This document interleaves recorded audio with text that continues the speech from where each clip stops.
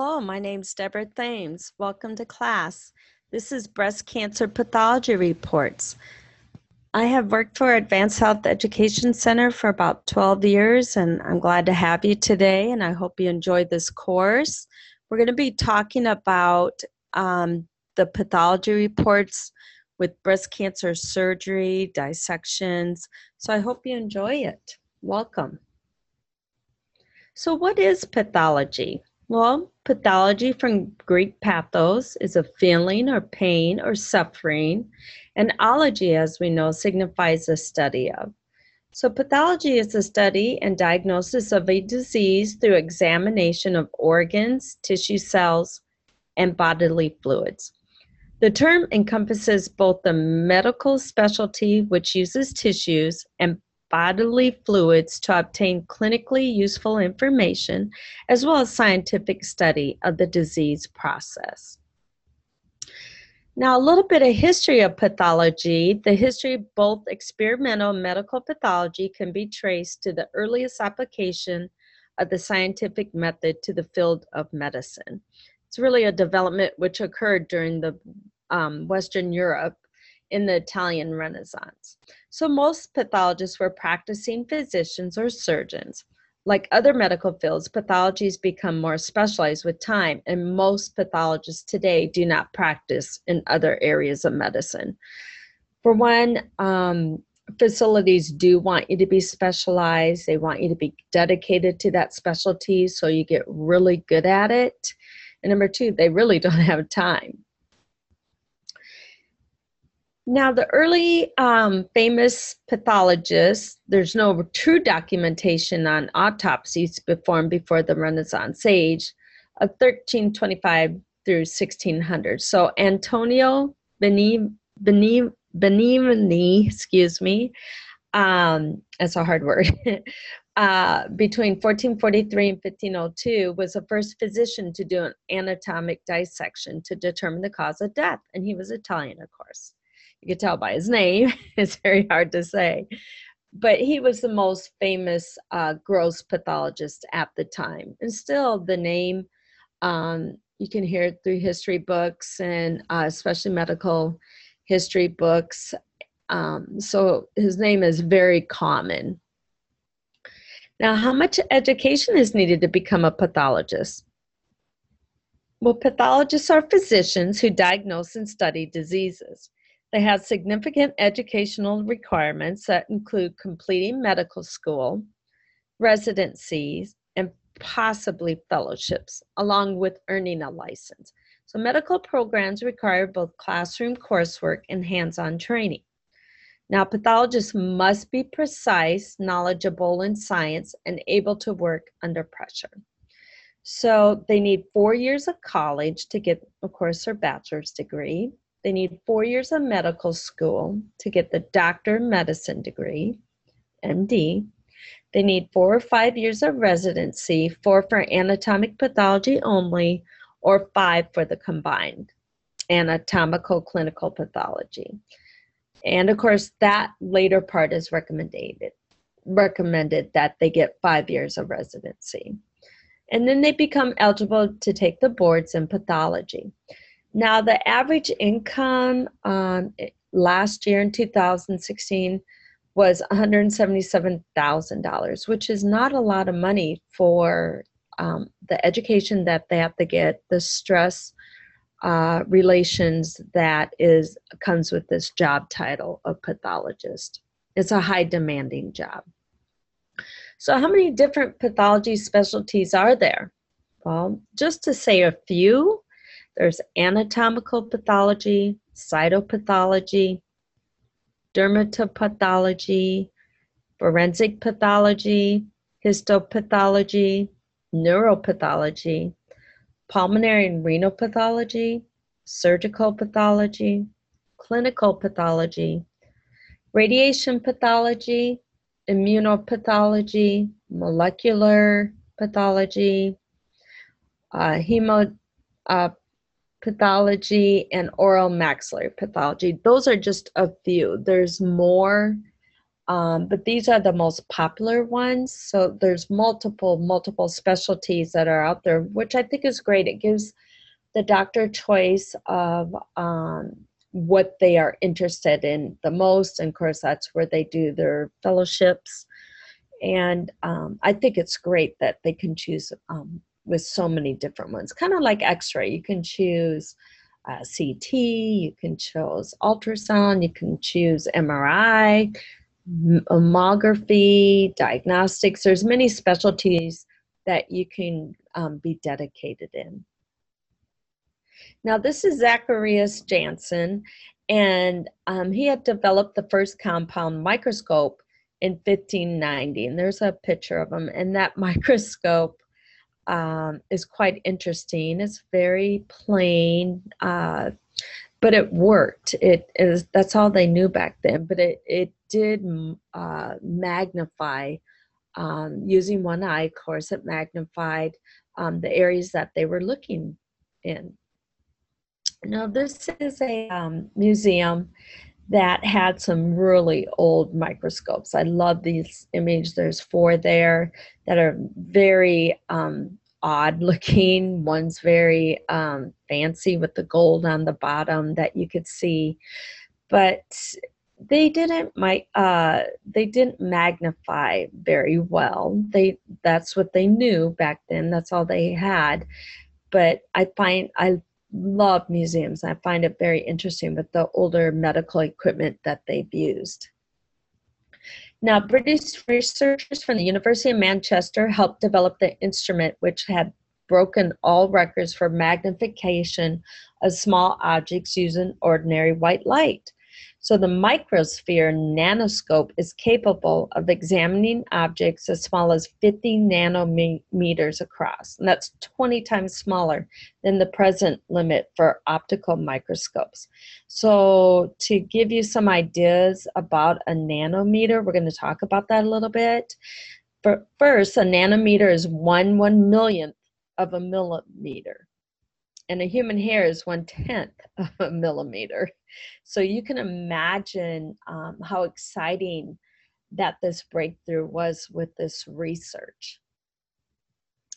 1 nanometer is to a tennis ball what a tennis ball is to the earth. And this was 50 nanometers that they broke through with this special white light. So let's talk about nanoscience. Well, 1 human hair, as we know, is 50,000 nanometers across, or 50 nanometers is 1/1000th the width of a human hair. Now, 1 bacterial cell measures a few hundred nanometers across. The smallest things the naked eye can see are 10,000 nanometers. And 1 nanometer equals 10 hydrogen atoms in a line. So that just kind of puts it in perspective. So you can see this image here, and I like people to try and think about it, look at it, and what is it? You know, what is this an image of? And this is looking at the special microscope with the nanometer, and this is an image of a virus cell. I think it's quite interesting. It's kind of ugly. And viruses aren't fun either, so to have, but it's really interesting. It almost looks monstrous like. Now, surgical pathology is the most significant and time-consuming area of practice for most anatomical pathologists. Surgical pathology involves the gross and microscopic examination of surgical specimens, as well as biopsies submitted by non-surgeons such as general internists or medical subspecialists, dermatologists, interventional radiologists. Generally recognized subspecialties of surgical pathology include the following. So we're going to talk about those: the practice of surgical pathology, which allows for a definitive diagnosis of disease or lack thereof in any case where tissue is surgically removed from a patient. This is usually performed by a combination of gross and histologic examination of tissue. It may involve evaluations of molecular properties of the tissue by immunohistochemistry or other laboratory tests. So you could see the specialties with the surgical pathologist, and it can even go deeper into specialties, and we're going to talk about that a little bit later on. So surgical pathology workflow, they look at the gross examination, the frozen section, fixation and embedding, histopathologic examination, ancillary testing, and the surgical pathology report. And then, of course, they can have a direct consultation. Usually the reports go directly to the physicians that's requested it or oncologist. And then the report is given to the patient by their physician, who could sit down and explain the report so the patient would understand it, of course. Now, different types of breast pathology reports. Well, they can read outside slides for patients who are requesting a second opinion. They can also read specimen slides taken from FNAs or fine needle aspirations. They also can read specimens taken by core biopsies, like possibly by 14, 16, 18 gauge needles. Also, there's large core biopsies, like with stereo biopsies for the breast or MRI biopsies. Those can be 9 gauge, 11 gauge, 12 gauge. The largest on the market for stereotactic biopsies is 7 gauge. That's by Bard. They also can read specimens taken from segmental mastectomies, or what's called lumpectomy or partial. There's many different names to segmental mastectomies. Or they can read specimens taken from mastectomies, so they document the cancer, or if that mastectomy had cancer. Some mastectomies are, as we know, are taken when there isn't cancer. So we're also going to talk about those type of surgeries. So why Nottingham grade? Well, there's different scoring systems available for determining the grade of breast cancer. So one of these systems is the Nottingham Histologic Score System. It's also the Elston-Ellis modification of Scarf-Bloom-Richardson grading system. It can change names as it gets upgraded. In this scoring system, there are 3 factors that the pathologist take into consideration. 1, the amount of gland formation, what they call differentiation, or how well the tumor cells try to recreate normal glands. And in differentiation, it's change or undifferentiation. Our cells are not specialized. Number 2 is the nuclear features, the pleomorphism, or how ugly the tumor cells look. And then, of course, the mitotic activity, how much the tumor cells are dividing, which they call proliferation. So these are divided by the Nottingham. This is the most popular one used by the pathologist. There's other grading systems, but the Nottingham one is the largest one used out there. Now, pathology report reported by pathologists. This has to present a picture from the inside to better serve the case for the patient. So the reports must state the specimen, the clinical history of the patient, clinical diagnosis, gross description, microscopic description, special tests or markers, and then the summary, or what they call final diagnosis. So this is all that's on the report. Pathology reports are very descriptive. They can be multiple pages. It can take a long time to make these reports. So we're going to go over some, of course, at the end here, but I want you to learn why they report the way they do and how different it is per different types of pathology specialties. But today we're talking, of course, pathology reports for breast cancer. So 1, FNA biopsy pathology reading. FNA is fine needle aspiration.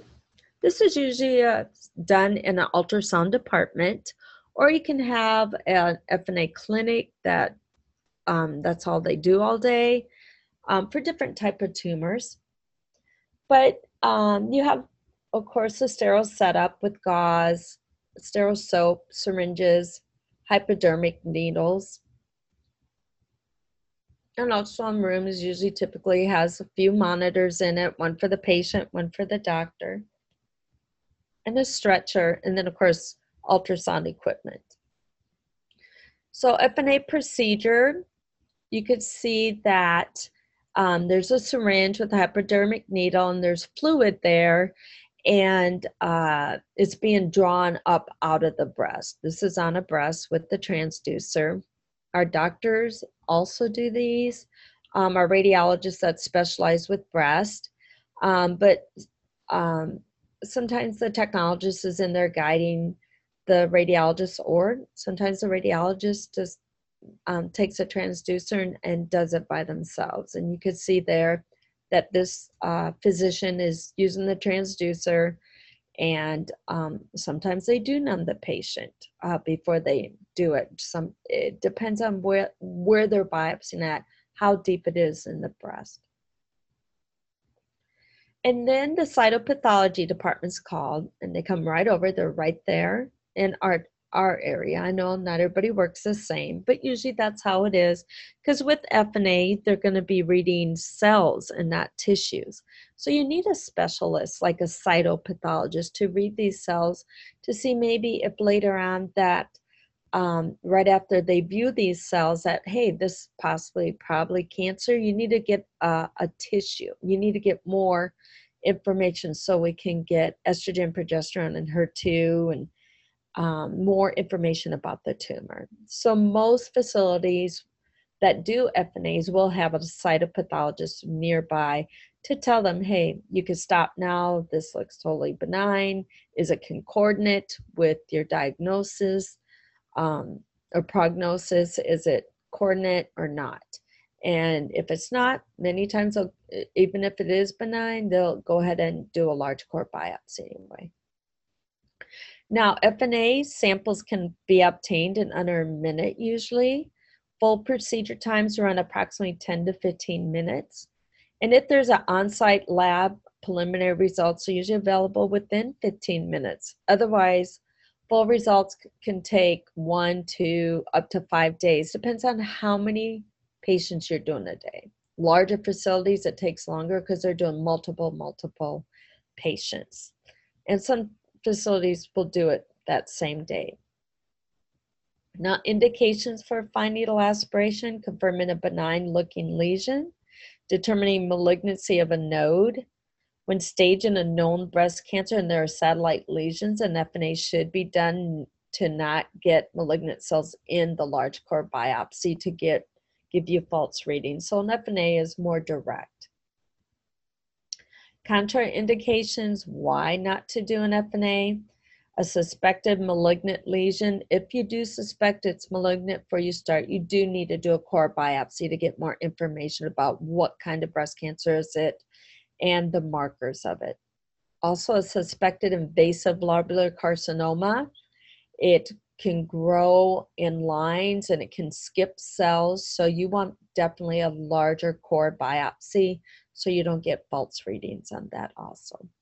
And some large fibroadenomas. Why? Because it can be medullary carcinoma. It can look just like a fibroadenoma. So sometimes our radiologists will biopsy large fibroadenomas just to rule out medullary carcinoma because they look the exact same.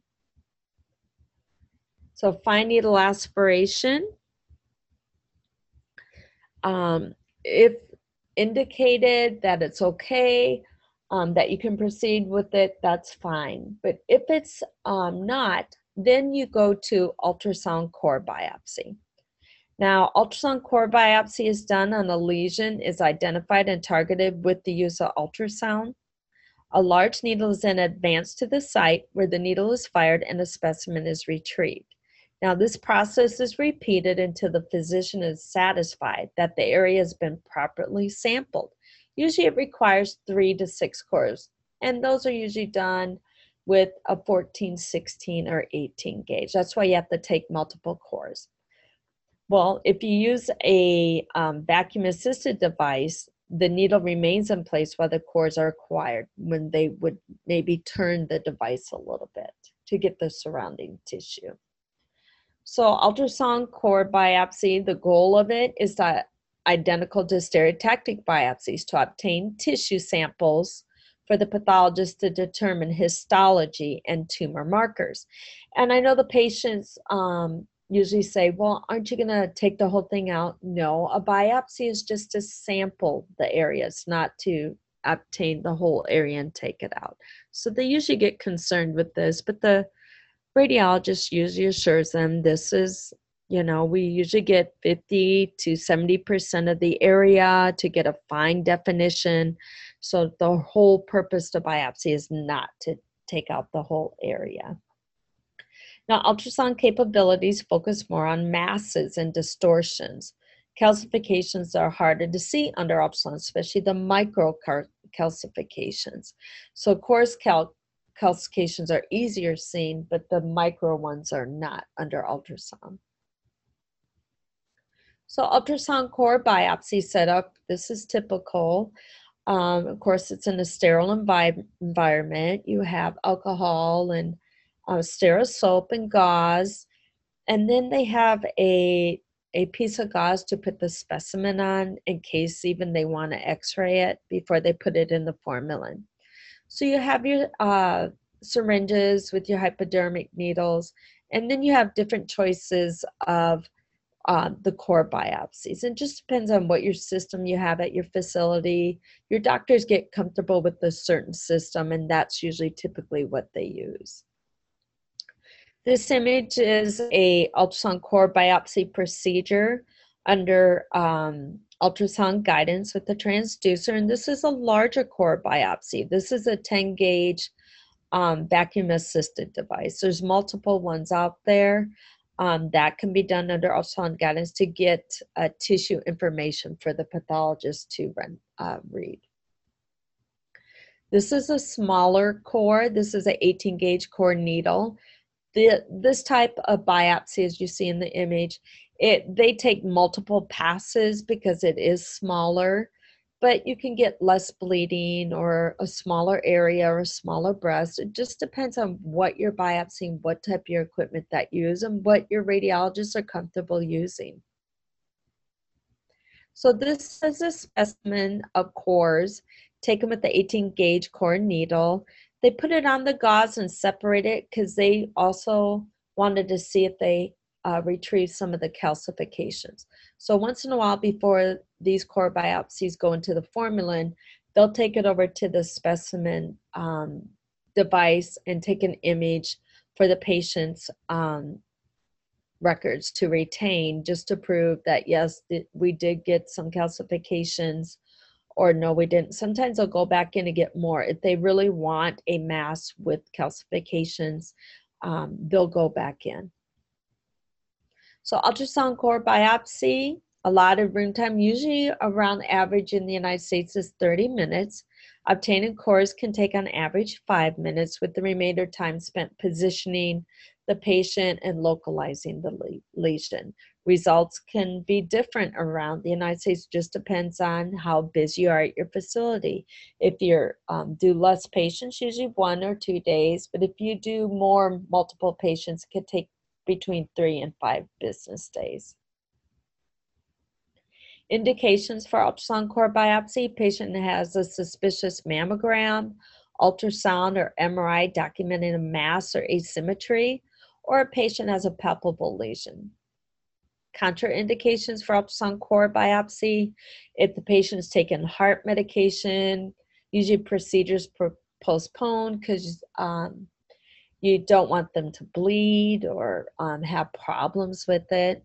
Or if the patient's already been diagnosed with breast cancer in the same breast, you maybe want to do an FNA. Or if patient is unable to withstand the procedure due to high anxiety or refusal of a biopsy, patient could be in denial. Sometimes we do reschedule patient and bring them back, with meds that they can take to reduce their anxiety levels. Did you enjoy this podcast? The remainder of this course is available via our famous webinar program. To view our course schedule, just visit us online at www.aheconline.com or give us a call at 1-800-239-1361. See you soon.